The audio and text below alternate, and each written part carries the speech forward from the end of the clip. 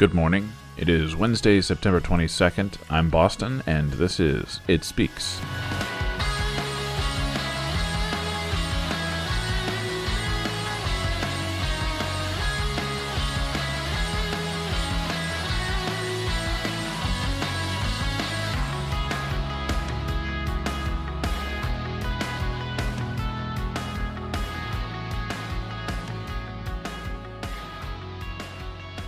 So yesterday I had kind of a shock as I was working through my, taking a look at my general finances and getting an assessment of health. And, I had a realization, that I didn't think that the amount of things you'd be juggling would be so many. And some might say, oh, well, you just got too many this, that, or the other. And, I don't think that argument is perfectly accurate, because, even if I were to pare down the necessities, a lot of people want a lot of things from my pocketbook, and I feel like that's kind of fairly normalish. Like, I've got my own differences, my own things that separate me from others, but, some people don't have, student loans, things like that to keep track of. But I'd argue at this point probably a good portion of people do. But all those things considered, I had no idea that there would be so many different plates to keep spinning. And that it does cause me a reasonable amount of stress. It brings to the forefront questions about how life scales. And so, that's kind of a general way to explain a more complicated issue, but I imagine there are lots and lots of people with situations more complicated than my own, to the point where perhaps they hire somebody to handle a lot of this kind of stuff. And I imagine there's a lot of people with a much less complicated situation. And I think the important thing to think there is there's people on both sides, all three sides of that argument, mine, those less complicated and those more complicated, that happiness in life trends independently of those things, like people with less to manage, people with less things going on, people with many more things going on. I don't think this is an accurate proxy for happiness in life is the amount of things you're doing, the things that you've got going on, and that it brings to the forefront questions of what is enough, and so when I say how does life scale, it's the comparison between say that you find somebody earning, enough to get by in a place that doesn't require much, but they're, let's say, for the benefit of our thought experiment, just as happy as a Jeff Bezos type would be. Now, I'm not saying either one of those people are necessarily happy, but I'm assuming at this point that they're relatively, about the same in their mindset. It kind of makes me think that if the amount of financial success, right, clearly one of those people would be considered more financially successful. It really begs the question, is there a correlation between financial success and life success? And I think that's probably only true to a certain point. To the point where, you start seeing things like leisure and luxury spending and things that you don't have to do, you're not obligated anymore. But even then, at what point luxuries are considered luxuries is not purely, but heavily subjective. So it kind of gives me a lot to think about there. If I didn't live my life the way I lived my life, of course I could still be happy. At least that's maybe what I think. I'm not sure. If you've got, I'll say this again later, but if you've got any comments, questions, or just, disagree with me entirely, feel free to leave me a message at the link in the description on this episode.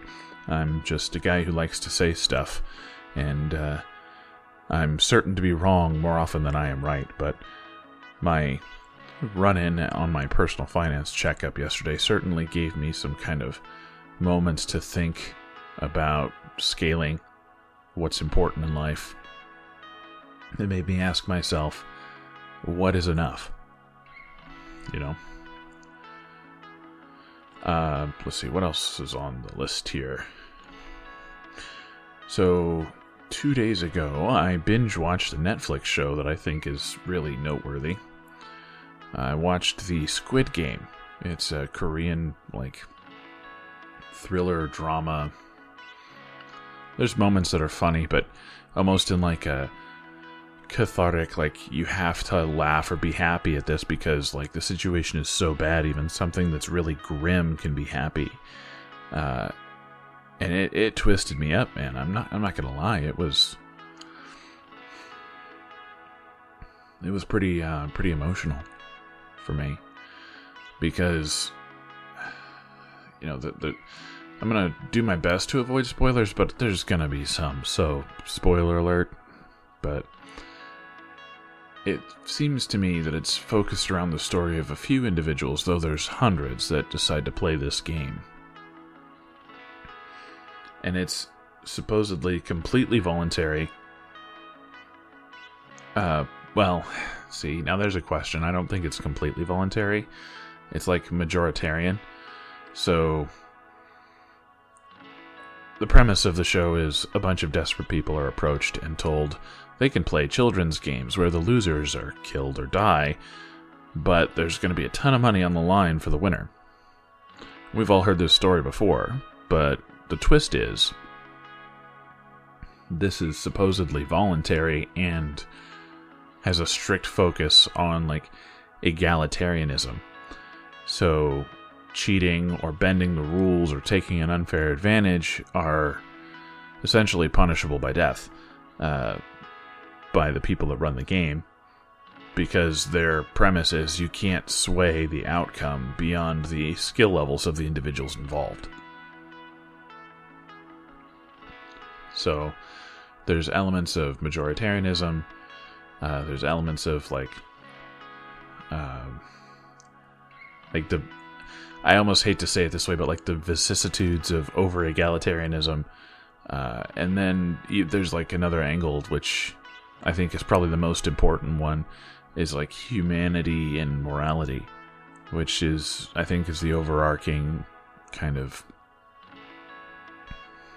driving force behind the show. It follows people who generally have had moral lapses of catastrophic amounts, just terrible moral losses, and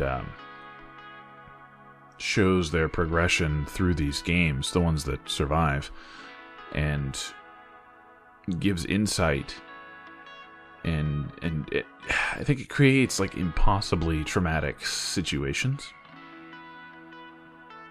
and theorizes what human morality would look like in those conditions, where you're choosing teammates for an upcoming game, and you think those teammates are going to be people that you're playing with against the opposition, which would be another team, but then it turns out you're competing against the people you chose to be on your team, and it creates just a terrible, impossible situation where your own self-preservation butts up against the care you have for the bonds that you've made in life. People became evil out of a desire to preserve the self. And, you have a really hard time suggesting that people should not have done that.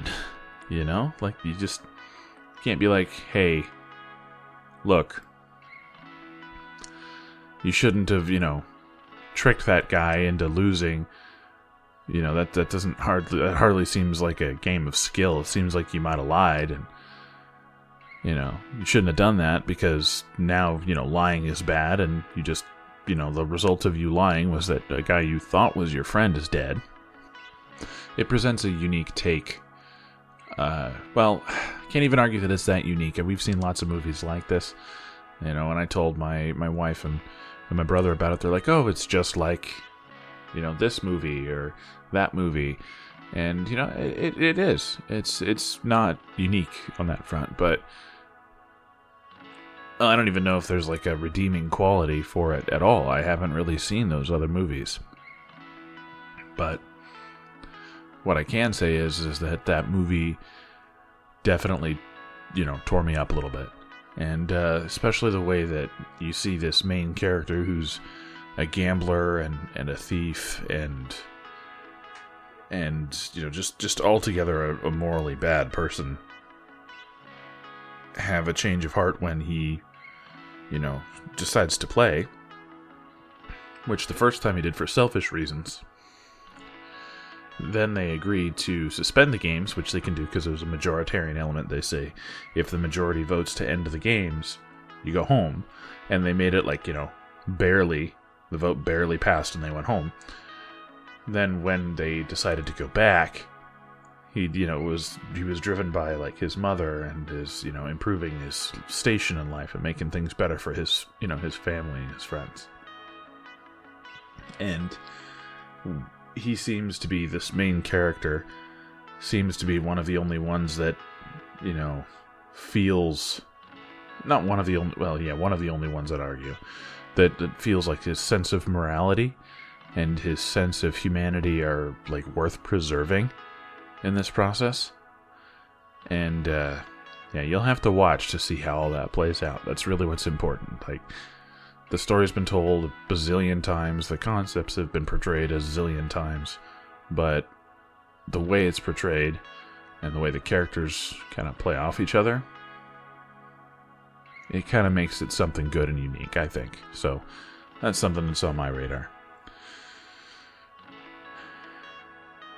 So next on the list for today, I saw a TikTok yesterday that was really kind of eye-opening. It was a soldier of some sort. I couldn't recognize what branch they were on. I really wasn't paying attention, I have to be honest. I was more focused on the content they were creating. The premise of it was that, you know, he walks up with a pizza just sitting on a piece of cardboard. And he goes, what would you do if someone delivered a pizza to your house like this? You wouldn't accept it, would you? You know, so you're breathing all over it, you know, probably be cold. It'd just be disgusting. And then he looked at the pizza box and he goes, look at this box. What value does this box have? What does it do? What does the box do, you know, outside of its role? You know, you can buy that box for, you know, 10 to 30 cents, and it doesn't provide much value to anyone unless it's doing something. Something is in the box, and that adds a ton of value to that 30-cent box, best case scenario. Right? People want that box. It means something. So the argument here they're trying to make is that we should look into what we're putting in our box, which, you know, iffy nature of the verbiage and word choice aside, what we're doing to give ourselves value added, you know, through the things that we choose to do, the associations that we make. And the argument contained in there that he says is, you know, A, what do you put in your box? B, where's the value added? So I think something important as a takeaway is to, you know, kind of reconstruct his breakdown of this premise of self-worth, how it's derived, and how you improve it. Compare it back to, you know, your own life. So think, if I'm the pizza box, what is the pizza? Right? And then, like, the self-worth would be the price of the pizza box, or the pizza inside the pizza box as a whole, the whole deal. Right, but what is the pizza? What are you putting inside your pizza box that gives your pizza box value? And it kind of played to my dabbling in economics. It played with my, you know, my tendencies to enjoy conversations about philosophy a lot of different things. So it's a pretty simple analogy that I'm sure many people have heard, but I really like it. So I wanted to share that with you guys. So I have a challenge for you guys today. This is going to be something that I'm going to try and do. This is on my radar, and I'll probably talk to you guys about it tomorrow. So my challenge for today is going to be to identify and admit a bad behavior or something I'd like to change during the day. And then tonight I'm going to write a plan to handle it, right? That two-step process of honestly and intentionally recognizing a fault, shortcoming, or place where improvement is needed, and being honest with yourself. It's like so important. You can, couch for yourself. You can try and make things comfortable. You can not admit the full truth because you're afraid, or because you don't want to sound like you're not on your own team. But realistically, if you're a critic, not hitting yourself, being harmful to yourself, but just being a critic, right? Being critical, looking to find issues, and then combine that critical nature with a desire to improve, and the skills and willpower to make it happen, which is not much I know about, but we're gonna try anyways. That's the angle. So tonight I'm going to write a plan to handle an issue that I detect today, and I will tell you what I come up with tomorrow. If you guys do want to share anything or have anything you'd like to say about it, there's a link in the description where you can leave the show a message. So, thanks for listening. If you have thoughts regarding today's episode or want to help, you want help with something, and I don't know that I necessarily I'm not certified to help with anything, but I will try. Send me a voice message at the link in the description. If I can help, or the comment is poignant, I will play it on the show. Stay safe. Talk to you tomorrow.